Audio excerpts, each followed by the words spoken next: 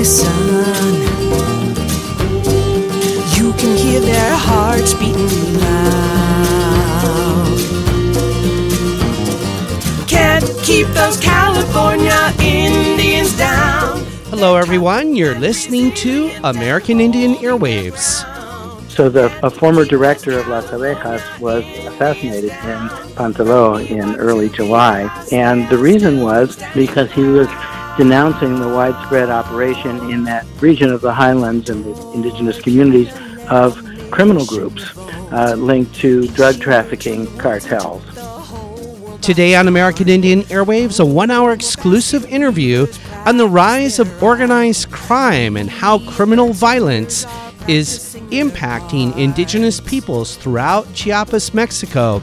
We'll speak with Richard Stolar-Scholk, who just returned back from Chiapas, Mexico, as he explains the rise of organized criminal violence, including the Sinaloa cartel, the assassinations of indigenous peoples, and how indigenous peoples are organizing in order to protect themselves from the organized criminal violence and more.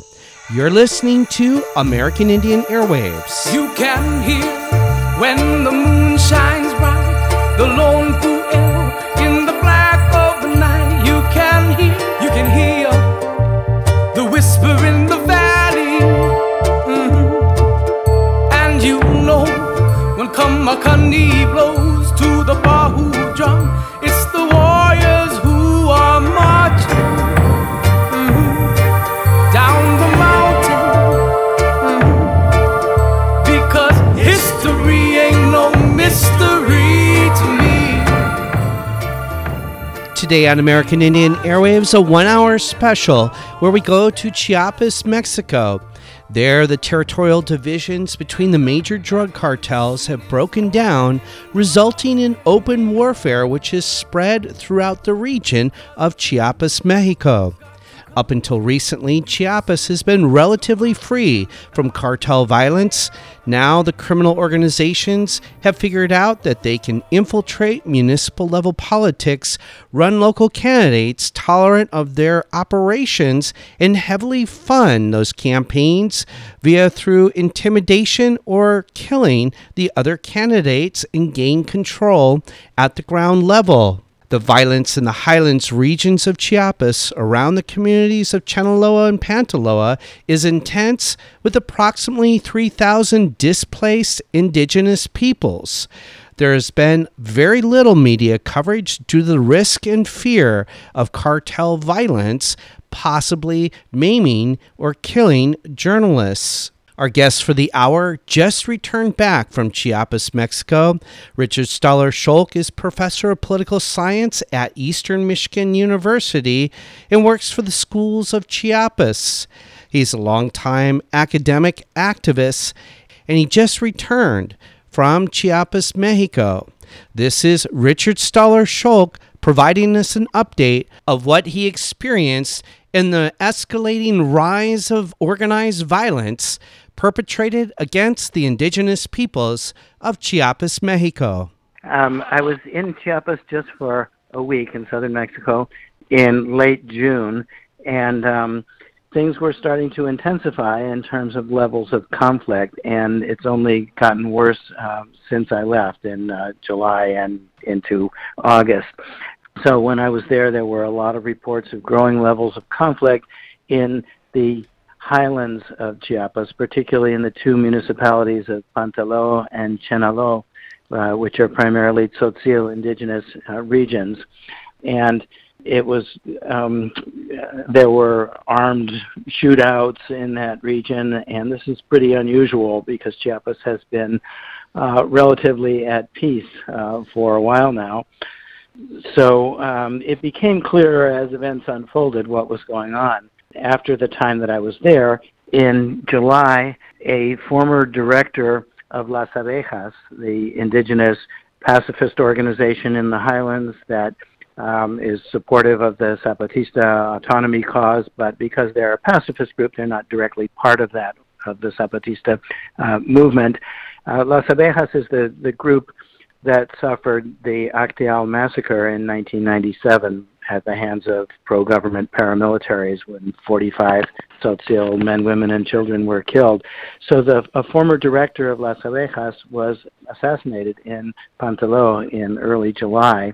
And the reason was because he was denouncing the widespread operation in that region of the highlands and the indigenous communities of criminal groups linked to drug trafficking cartels. And so then it became clear through a series of other events that this was not an isolated instance. In July also, a boss of the Sinaloa cartel, a drug cartel that has been based in the northwest of Mexico, was killed in Tuxtla, the state capital of Chiapas. And that seems to be part of what appears to be a growing turf war between the two major drug cartels in Mexico. What's different about this now is that the cartels seem to have kind of divided up the turf in the state of Chiapas in a stable fashion up until now, but I guess that truce has broken down, so they're in open war with each other.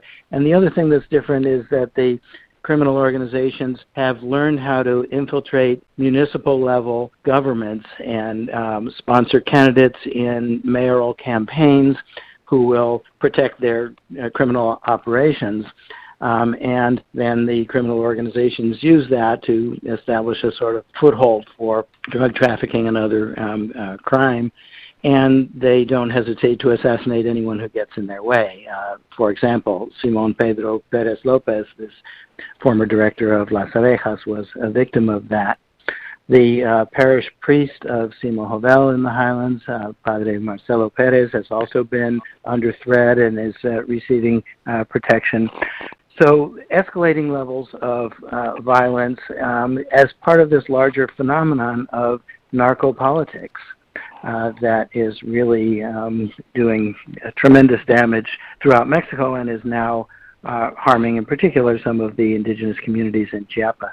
Richard, why don't you explain to us the situation behind the indigenous justice prosecutor for the Chiapas Highlands region, Gerardo Perez Gomez, was in charge of the investigation of the recent acts of violence in the municipality in Panteló. The indigenous was shot and killed and murdered. Why don't you explain that for us, please? So that's kind of more of the same. This is the indigenous prosecutor who would have been investigating the criminal activities, the drug trafficking, et cetera, in that region. And the fact that the prosecutor could be, blatantly assassinated in such a public manner in early August was more of an example of how the cartels, the criminal organizations, are operating really with impunity and clearly with complicity of the state. Because since the levels of violence started to escalate in that highland region of Chiapas, the federal government in Mexico sent in units of the military and of the newly militarized National Guard unit that the current president of Mexico, Andrés Manuel López Obrador, or AMLO, created. So those heavily armed federal troops and National Guard went into the region, but they've done nothing to stop the criminal organizations. Clearly they are kind of looking the other way, and meanwhile the violence escalates, and there are, last I heard, something like over 3,000 displaced people among the indigenous communities of those municipalities in that region who are fleeing from this violence. And in desperation, some of the local indigenous people in that region formed their own armed group, a self-defense group, which they're calling El Machete, to try to directly deal with the criminal organizations and with the state security forces that they feel are at best in complicity and at worst part of the problem of the criminal violence that is escalating in the region. So it's sort of an act of desperation, and it shows the kind of breakdown of any kind of rule of law.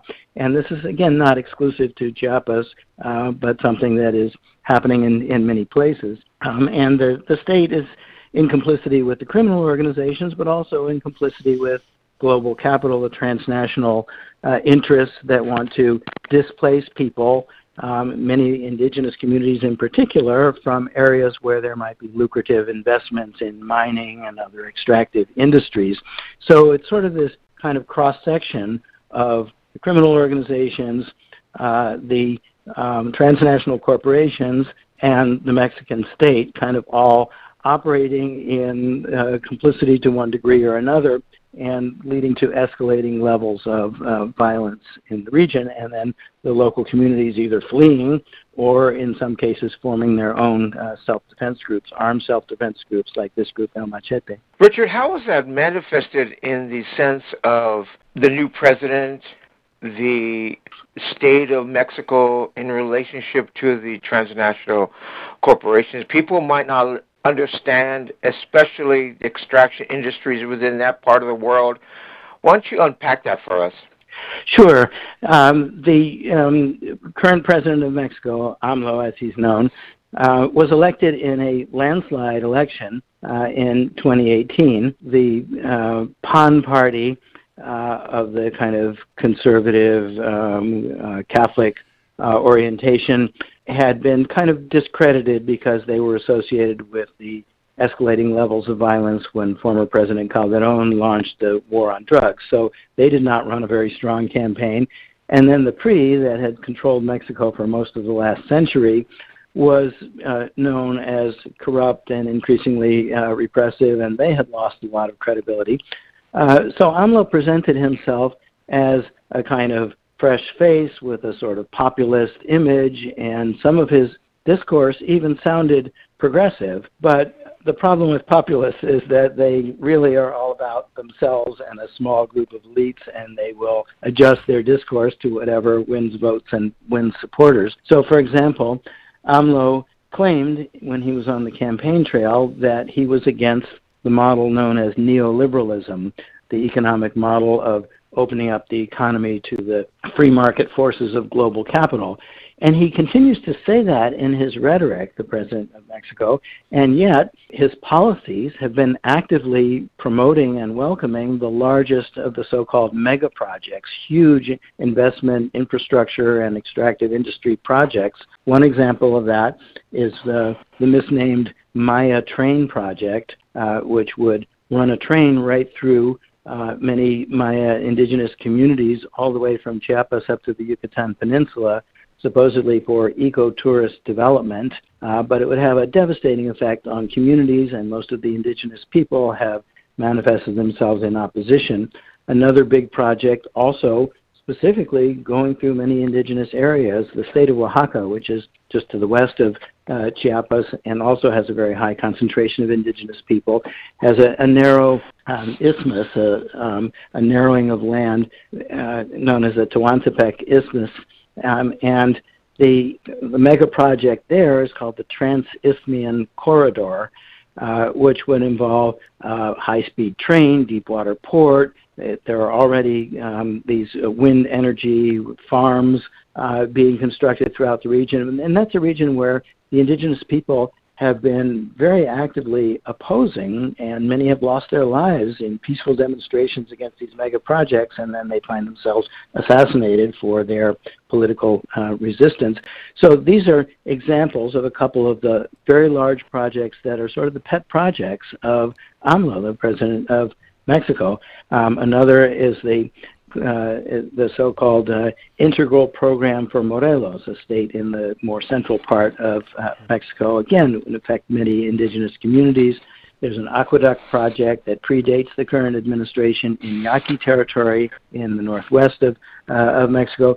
And AMLO is just going full speed ahead to promote those things. Under international law, it is a legal requirement for consultation with it's called free, prior, and informed consent of indigenous communities before any project for so-called development can take place on their historic territories. And AMLO has just made a sham of the consultation project, and there's a long history, and this is not just in Mexico, we know this in the United States too, of the government co-opting and manipulating so-called indigenous leaders, people who are kind of in league with the government to divide the population, the indigenous communities, and then claiming that they are representing the will of the indigenous community. So there have been a number of these sham consultations which have been widely denounced by indigenous communities, by the National Indigenous Congress, by the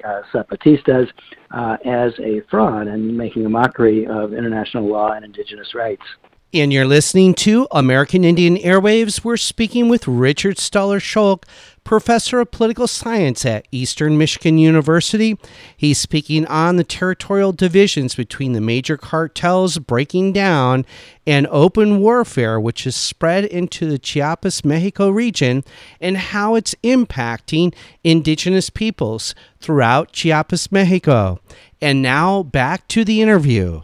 Richard, in talking about these projects in different regions down there, is there any link between the state and the destabilization of the cartels that have led to this recent bout of systemic violence? Well, the whole subject of the cartels is a kind of shadowy topic where information is incomplete, and journalists who attempt to do investigative reporting on the subject often wind up themselves assassinated or flee for their lives.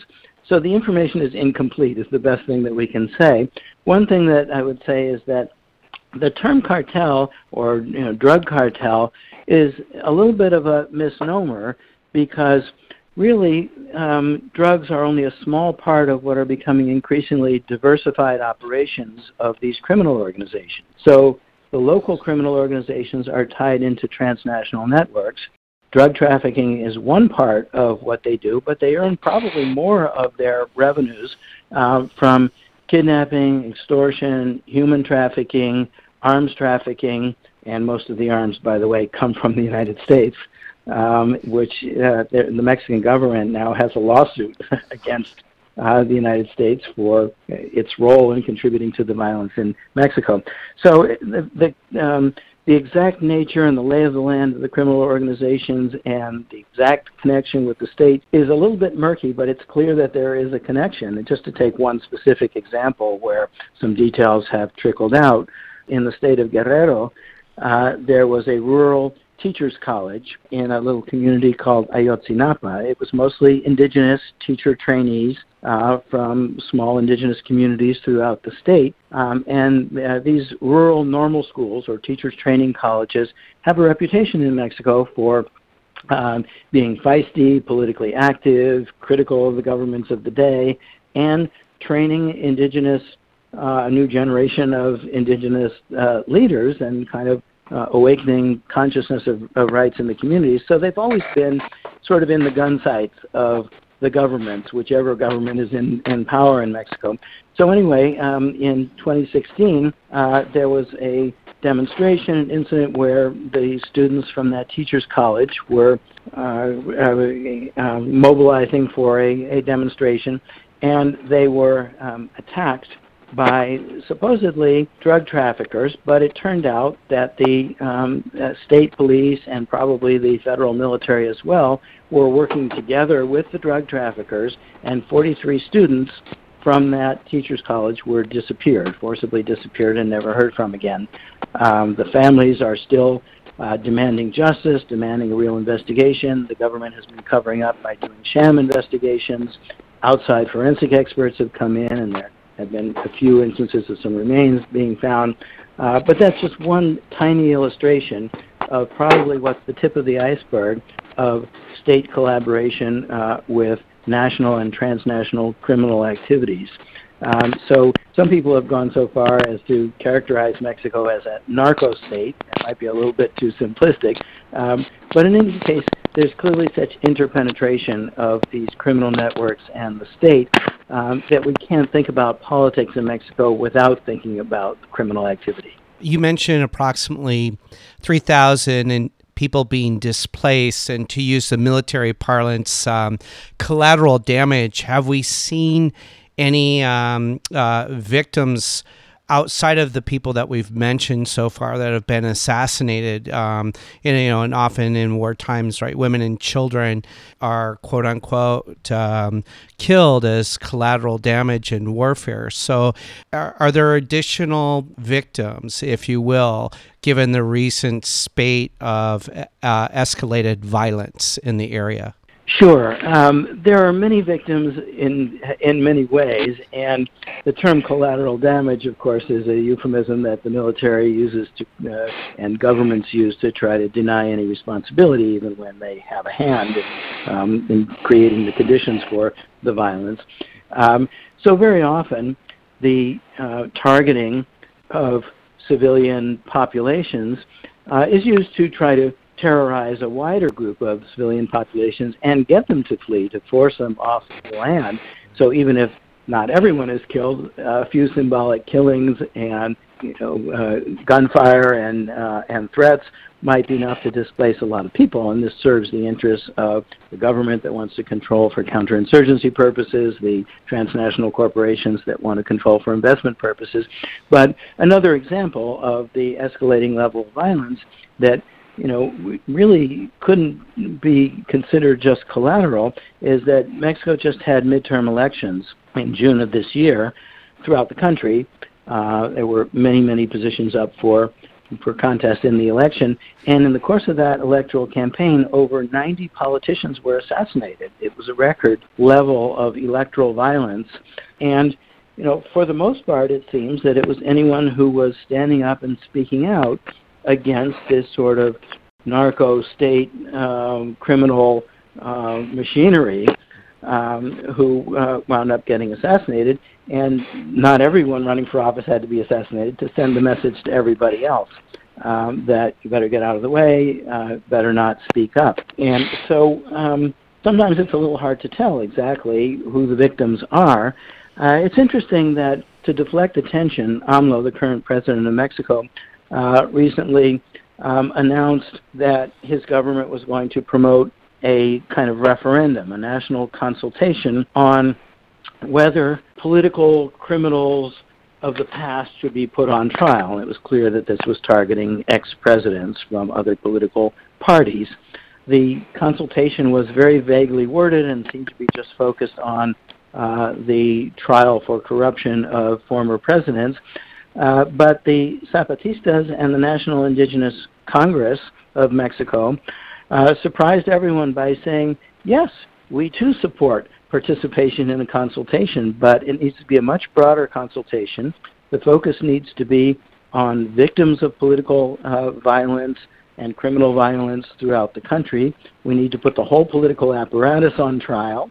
And we're not going to do the kind of sham consultation through representatives that the government has done for launching their mega projects. But in the Zapatista communities, we're going to go community by community, call assemblies. The Zapatista model is to have really a kind of radical democracy, participatory consultations, and not sham representation. So it kind of comes back to this question of accountability. There is rampant impunity of the elites, and that includes the criminal and political elites, and they sort of shade into each other. And the alternative model that many indigenous communities, in particular the Zapatistas, have been championing is you need to be held accountable to the communities. And even this armed self-defense group, El Machete, that sprung up in Chiapas, is sort of a reflection of that mentality. If the government can't take care of the problems, then people have to autonomously organize themselves and do what needs to be done. So it's kind of autonomy in defense of communities in the wake of this rampant, unpunished violence, as opposed to the government that pretends to be doing something but is actually collaborating with the criminal organizations. Richard, in listening to you, how much of this kind of unchecked, rampant, recent violence has harmed or destabilized and altered the work of the EZLN and indigenous peoples throughout the region? Has it reached a point where the work, the sacrifice, and the efforts put forth to create this indigenous autonomy as they have self-defined and self-determined, has that been destabilized, and is it threatening it in very profound ways? I mentioned before the assassination of this former leader of Las Abejas, right. And the massacre in '97 that took place that targeted the members of Las Abejas because of their sympathies with the Zapatistas, that was carried out by pro-government paramilitaries. The government has used paramilitaries to attack Zapatista communities, to try to weaken the movement, to divide indigenous peoples against each other around land disputes. And the paramilitaries were really sort of the forerunners of these local criminal organizations that are now wreaking havoc in the highlands of Chiapas and that are connected to the transnational criminal organizations. So I know it gets kind of murky, but this wave of criminal state violence has its origins in the government's counterinsurgency operations that targeted the Zapatistas going back to the early years of the foundation of the Zapatista movement. And there are still those paramilitary groups operating. For example, there's a community over toward the jungle region east of the highlands called Nuevo San Gregorio, where the government has manipulated divisions between Zapatistas and non-Zapatista indigenous people to threaten the indigenous people to try to drive them off their land, and implicitly threatened or promise to give official recognition to the non-Zapatistas in their violent attempt to claim this land. And so the government stirs up these conflicts and then tries to claim, well, it's just intercommunal violence, and we need to send in more military to placate the situation. Before, you were asking about kind of numbers of people affected directly by the violence that is supposedly called collateral damage.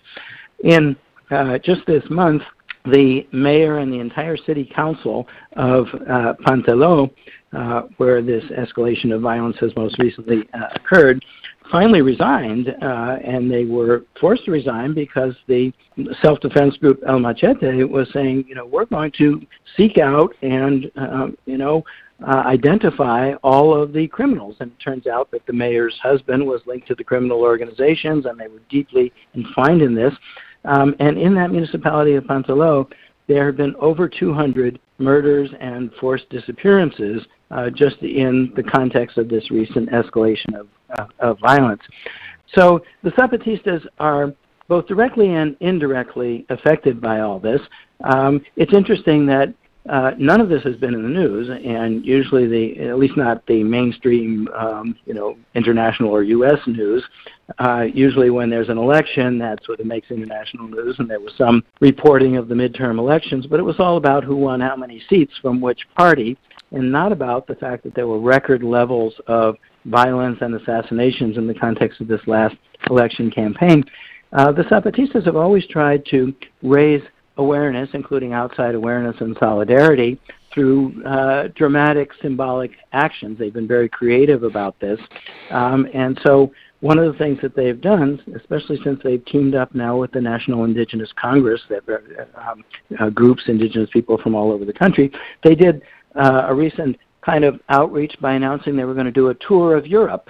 Of the, 500 years after the European invasion, they were sort of facetiously saying, well, we're going to invade Europe by going on a speaking tour and making connections with solidarity groups throughout Europe. And so they sort of, used the language of an invasion. They said, first we're going to have our maritime divisions, and they got this leaky old boat and sailed across the Atlantic to go to Europe, and then they said, well, now we have our airborne division, and they took flights to Europe, and they've been on this speaking tour, which has been really very little reported in the United States, but it's made an impact in Europe, where people seem to pay more attention to indigenous issues in Mexico. And the Mexican government, the AMLO administration, was very much taken aback by this initiative and didn't want it to get a lot of publicity. So when a bunch of the indigenous people from Chiapas went to Mexico City to apply for their passports to go on the airborne division to old Europe, they were told, no, you can't. We're not giving you passports. Your papers aren't in order. And the foreign ministry described the Zapatista delegation as extemporaneous, meaning that they're sort of inconvenient people, not following the established procedures, basically not knowing their place. And the Zapatistas have proudly taken up that label. And they said, yes, we are the extemporaneous people. We are doing things our way, and we're not going to play by your rules anymore. And the government was embarrassed and finally had to issue passports. There was a lot of international pressure, and off they went on their tour. So the Zapatistas have confronted the state and paramilitary violence with mostly nonviolent political and symbolic actions to raise awareness and to try to build solidarity connections, because that's their model. And that was Professor Richard Stoller-Schulk, Professor of Political Science at Eastern Michigan University. He recently returned from Chiapas, Mexico, and he was speaking on the escalated organized criminal violence spreading into Chiapas, Mexico, and its impact on indigenous peoples throughout the region. That concludes part one of this two-part interview here on American Indian Airwaves. We're going to take a short break, and we'll come back with part two.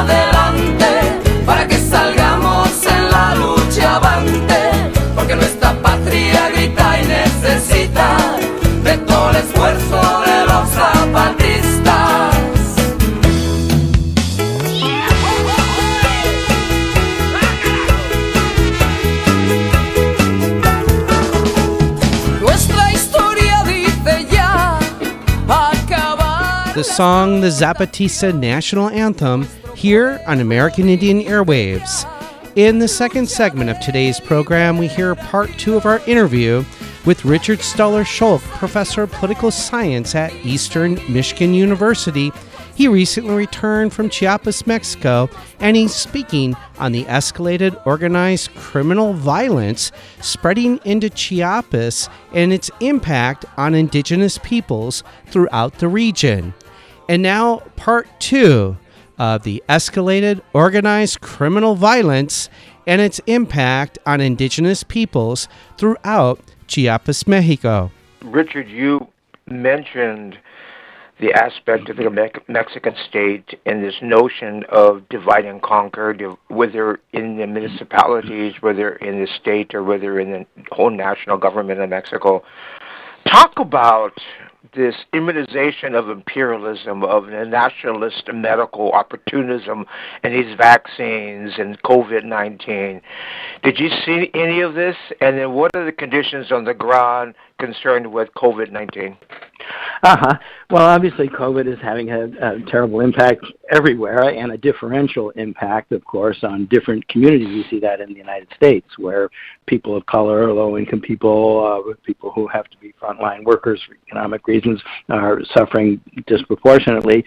And on a global scale, while countries like the United States are hoarding vaccines many more times the number of doses needed for the entire population and preparing for a third dose, the U.S. is reluctant to share with other parts of the world that are desperately in need and haven't had even, large portions of the population that haven't even had their first dose. In the case of Mexico, it's a little hard to tell how widespread COVID is. The government doesn't seem to be doing a very good job of keeping statistics. AMLO, the populist president, has been kind of Trump-like or Bolsonaro-like in, proudly walking around without a mask and poo-pooing the importance of COVID from the beginning. So it doesn't seem to have been a major focus of government public policy. Mexico City is one of the world's larger cities, and it's very densely populated, so it seems that there are high levels of contagion in Mexico City, but again, there aren't any reliable statistics. Many of the indigenous regions are more geographically dispersed. The Zapatistas have been very careful in their communities in shutting down access to their communities. They don't want people coming in and out. They want to limit the possibility of contagion. A couple of us from this trip went out to one of the new Caracoles, one of the Zapatista governing centers in the Jungle region, and there was basically just kind of a skeleton crew staffing the gates, and they said, we're not allowing anyone to come in now because of the pandemic. We're being very careful and not having people go around in the communities.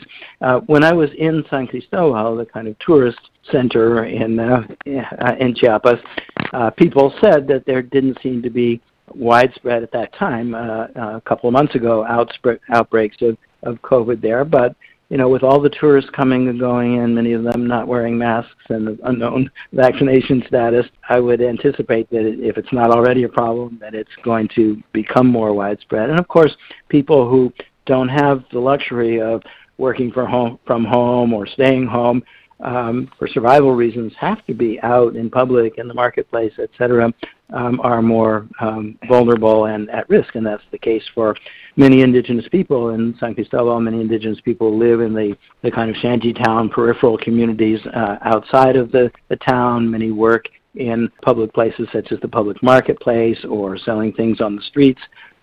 So it's a more kind of at-risk population. Richard, you mentioned the fact that the Zapatistas went to Europe. Many of our listeners might forget about the expedition to Europe. They said in a statement that the explanation for the expedition to those lands, we think we know that we are not the only ones to struggle, that we are not the only ones to see what is happening and what will happen. Our corner of the world is small, geographically, of struggle of life. We are looking for other corners, and we want to learn from them. And saying that no to imposition, shouting yes to life, it is not new, it is true. We could go back 5 centuries and the same stories. Explain to us about the recent events in Europe and this 500 years of, not of two cultures colliding, but of the invasion from this massive people from Europe. Talk about that, please. Sure. That language may sound a little unfamiliar to many people who are accustomed to a different political vocabulary, but the Zapatistas have been trying to encourage all of us to think outside the box and to take a wider historical view. When the Zapatista movement first emerged publicly on January 1st, 1994, they had already been organizing as a Zapatista movement for some 10 years before that, and really indigenous people had been resisting for 500 years before that.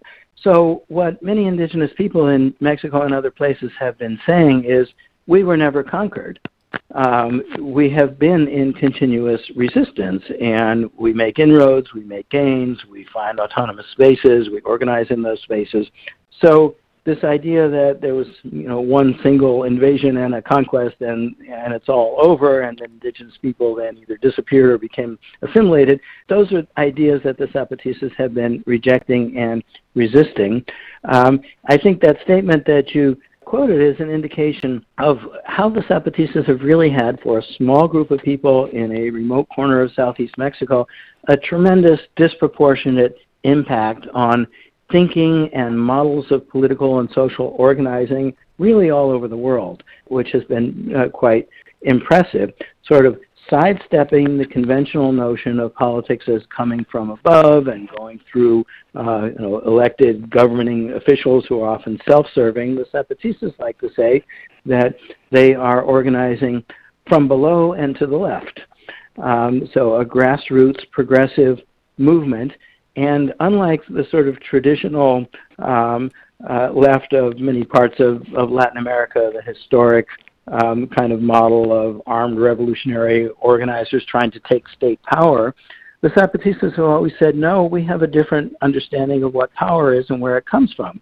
Power comes from organizing in your community, understanding your roots, and making your own way. So they're not trying to impose a party line on anybody else on how to organize or what organizations to join. They're trying to inspire and encourage and call upon movements everywhere who share their human values to organize themselves in their own ways. The Zapatistas have a saying, we walk along while we ask along the way, basically. In other words, there isn't a sort of pre-made roadmap, but we continue to walk and ask. When the Zapatistas did what they called their other campaign in 2005, 2006, in the run-up to Mexico's conventional electoral campaign, the presidential election campaign of 2006, the Zapatistas sort of said, another campaign, another way of thinking about campaigning is going to people and listening to them, not making promises that you're then going to forget after the election, but traveling around the country, hearing people's needs and struggles, trying to be a sort of catalyst for organizing and solidarity and connections. And it's as a result of that approach that the National Indigenous Congress of Mexico, composed of some 60-plus indigenous nations, identity groups in the country, came together not as a Zapatista organization, but inspired by the Zapatista movement. And the Zapatistas have been increasingly looking for points of connection. And similarly, the Zapatistas find that there are struggles in Europe, in the United States, elsewhere, that reflect the same kinds of values of justice against oppressive political and economic structures, and they're happy to meet with, organize in parallel with, in solidarity with any of these groups. Very different way of thinking about politics from the way we've been conditioned to thinking about it in, say, the United States. Richard, in listening to everything you've been sharing with us, we've been talking about indigenous peoples, neoliberalism, state violence, the violence of, quote unquote, the cartels. And one of the things that we haven't discussed directly is the impact on the land and the water and everything that the land and the water culturally provides for indigenous peoples throughout Chiapas. So in coming back to this recent escalated violence throughout the region, are we seeing any harm to land or water through, say, military tactics of scorching the earth, right, to flush, quote unquote, the enemies out or the targets out? Are we seeing in kind of in ecological or environmental adversities? Sure. Once people are displaced from the land, then it's often a kind of preliminary operation for large-scale investments that have devastating environmental impact on land and territory and nature, whether it's agribusiness that it destroys the land, brings in chemicals, etc., or mining, dumping the mining runoff and the chemicals that are used to process the ore into river systems, even something that is sometimes considered a sort of green energy source like wind energy. When you pack in to an area enormous many acres of kind of wind farms and clear everything else off the land, that too has a devastating environmental impact. It kills birds. The oil that's used to lubricate these giant windmills drops into the soil. You've displaced fishing communities, and they then have to go into other kinds of activities that are environmentally damaging out of necessity. We see this in many places, not just in Chiapas, in the northwest of Mexico and Yaqui territory. The aqueduct to divert water from the Yaqui River for industry in other parts of Sinaloa would not only devastate the local community and displace people, but also the industrial runoff and so forth would have terrible impact on land and sustainability. The Mayan train and all the spin-off activities of so-called ecotourism. Despite the eco prefix, many indigenous communities say that there's nothing ecological about it. Quite the contrary, that just bringing in a lot of outsiders will cut back more forest and trample on the local communities that have been working for thousands of years to protect and live in harmony with the environment. And you're listening to American Indian Airwaves. We're speaking with Richard Stoller-Scholk, professor of political science at Eastern Michigan University. He's speaking on the territorial divisions between the major cartels breaking down and open warfare, which has spread into the Chiapas, Mexico region, and how it's impacting indigenous peoples throughout Chiapas, Mexico. And now back to the interview. So the whole idea that somehow the government, with its so-called development schemes in cahoots with global capital and enormous corporations, knows better about the environment and can decide what's ecological and what's a good form of development, as opposed to indigenous people who for thousands or tens of thousands of years have accumulated expertise in managing land and living in harmony with the land. I mean, it's insulting, and it's based fundamentally on a racist conception of the nation state. And we see this throughout Latin America. We can think of the Brazilian Amazon, too, and the indigenous people who are being displaced so that the Amazon forest, the lungs of the world, can be cut down, because a tree only acquires market value once it's cut down and turned into lumber and put on a ship, a container. And then agribusiness comes in, massive soybean and other plantations in that region, and devastates the environment. So time and again, we see that ignoring the wisdom and the alternative knowledge of indigenous communities is really coming at our peril. And of course, now we may be in this headlong rush to destroy the entire planet with climate change that it seems in some ways at a kind of irreversible point.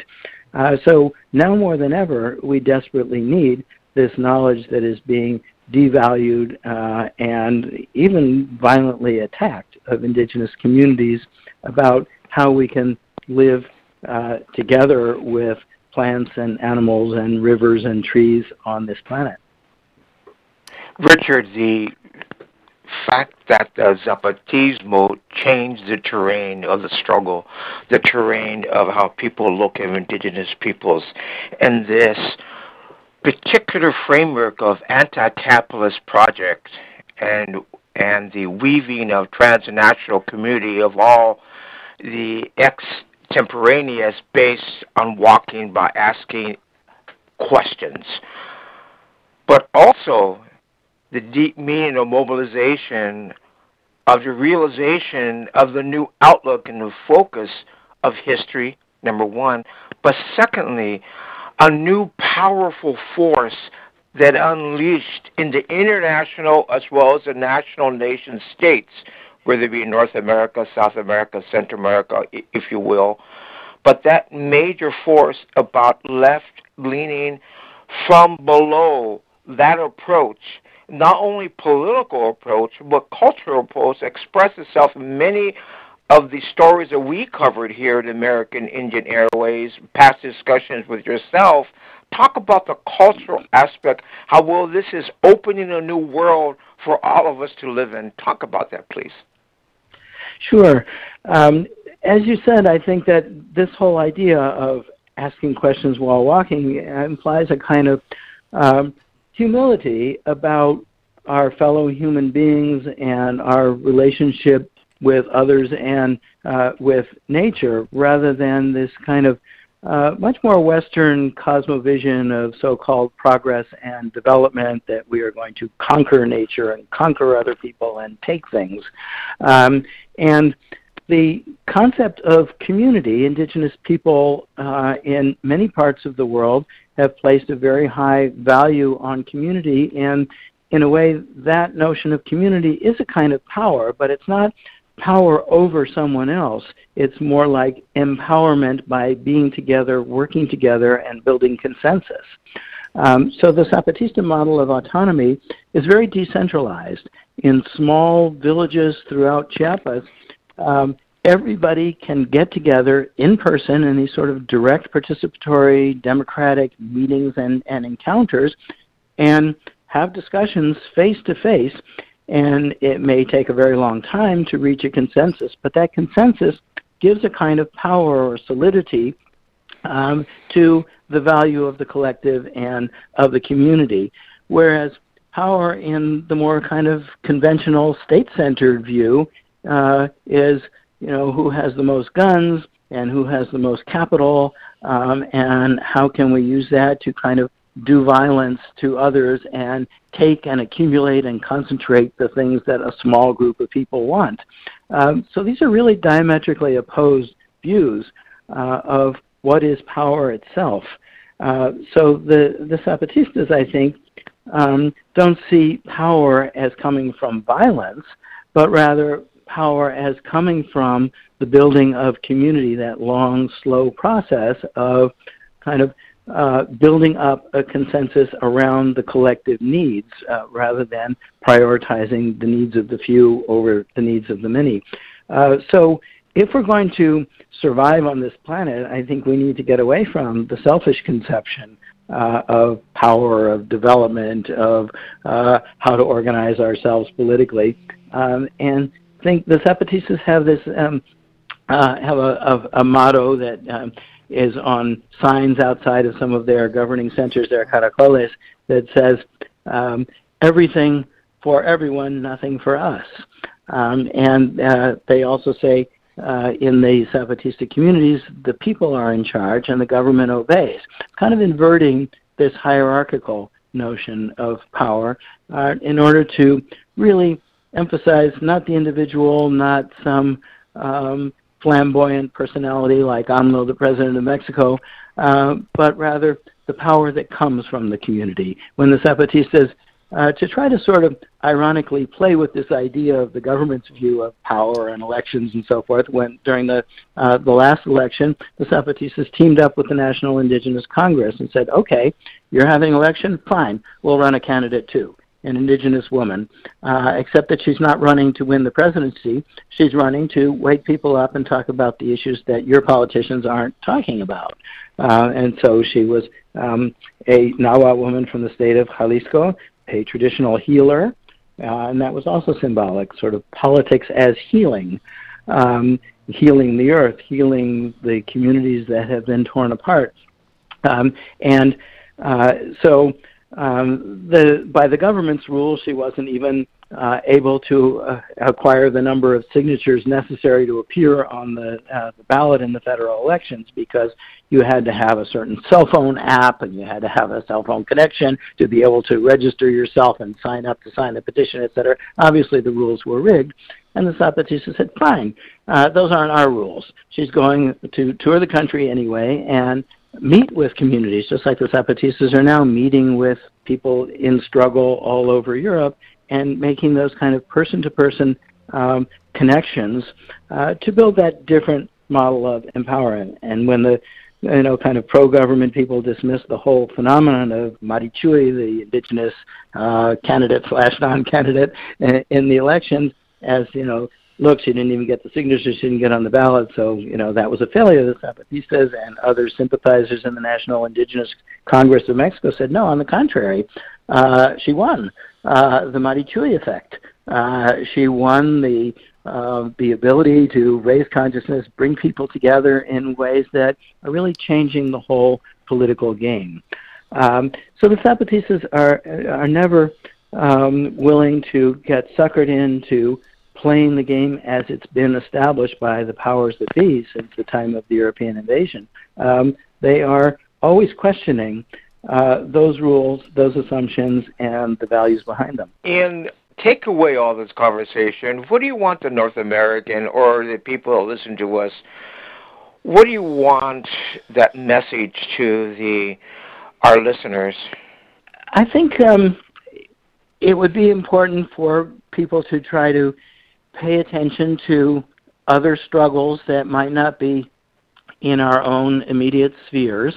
And that could be within our own cities, towns, states, not necessarily in other countries or other cultures or other communities, but just to sort of look around and realize that we're, in many ways, all in this together, that everyone can benefit collectively from a more just world. And rather than thinking in us-them terms, we need to be thinking in these more collectivist terms about common core values of humanity. I think that that's really what it comes down to. And so in the process, we can learn and take inspiration from the struggles of indigenous people in Mexico and other places. And we can also look around us in our own realms and see, what are we not seeing? What does the government want to suppress? What do the powerful corporations not want us to think critically about? How are they trying to divide us against immigrants, against people of other colors, of other countries, etc.? And who's really benefiting from those divisions as opposed to thinking more collectively about our commonalities? So that sounds kind of abstract, but I think we can latch onto this in any of these micro stories. Why is there a certain kind of violence going on in a certain place? What's really behind it? Who's benefiting, and who's losing from that? And what would be an alternative way of organizing ourselves so that we can all live in dignity in a more just society? The moment of silence is over. And that was Richard Stoller-Schulk, professor of political science at Eastern Michigan University. He was speaking on the recent escalation of organized criminal violence spreading throughout the Chiapas, Mexico region and its impact on indigenous peoples, from local assassinations to over 3,000 displaced peoples. And that concludes our show for today here on American Indian Airwaves. A special thank you to our guest for the hour, Professor Richard Stoller-Schulk. A special thank you to our musical guest, Aragon Star, Kupa Aina, and the band Blackfire. American Indian Airwaves is mixed and mastered in the studio at Burnt Swamp Studio in Signal Hill, California. For Marcus Lopez, I've been your host for the hour, Larry Smith. Until next time.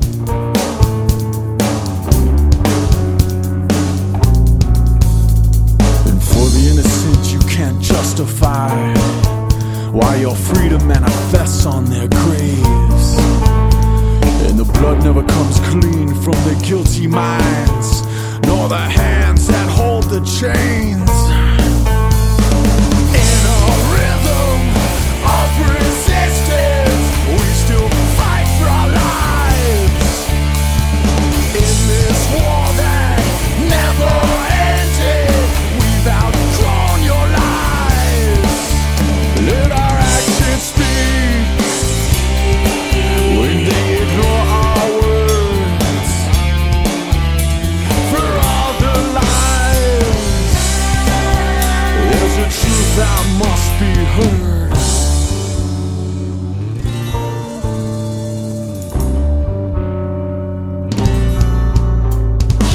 After all the lies and the empty promises, we take a stand on the land that you tried to bury us.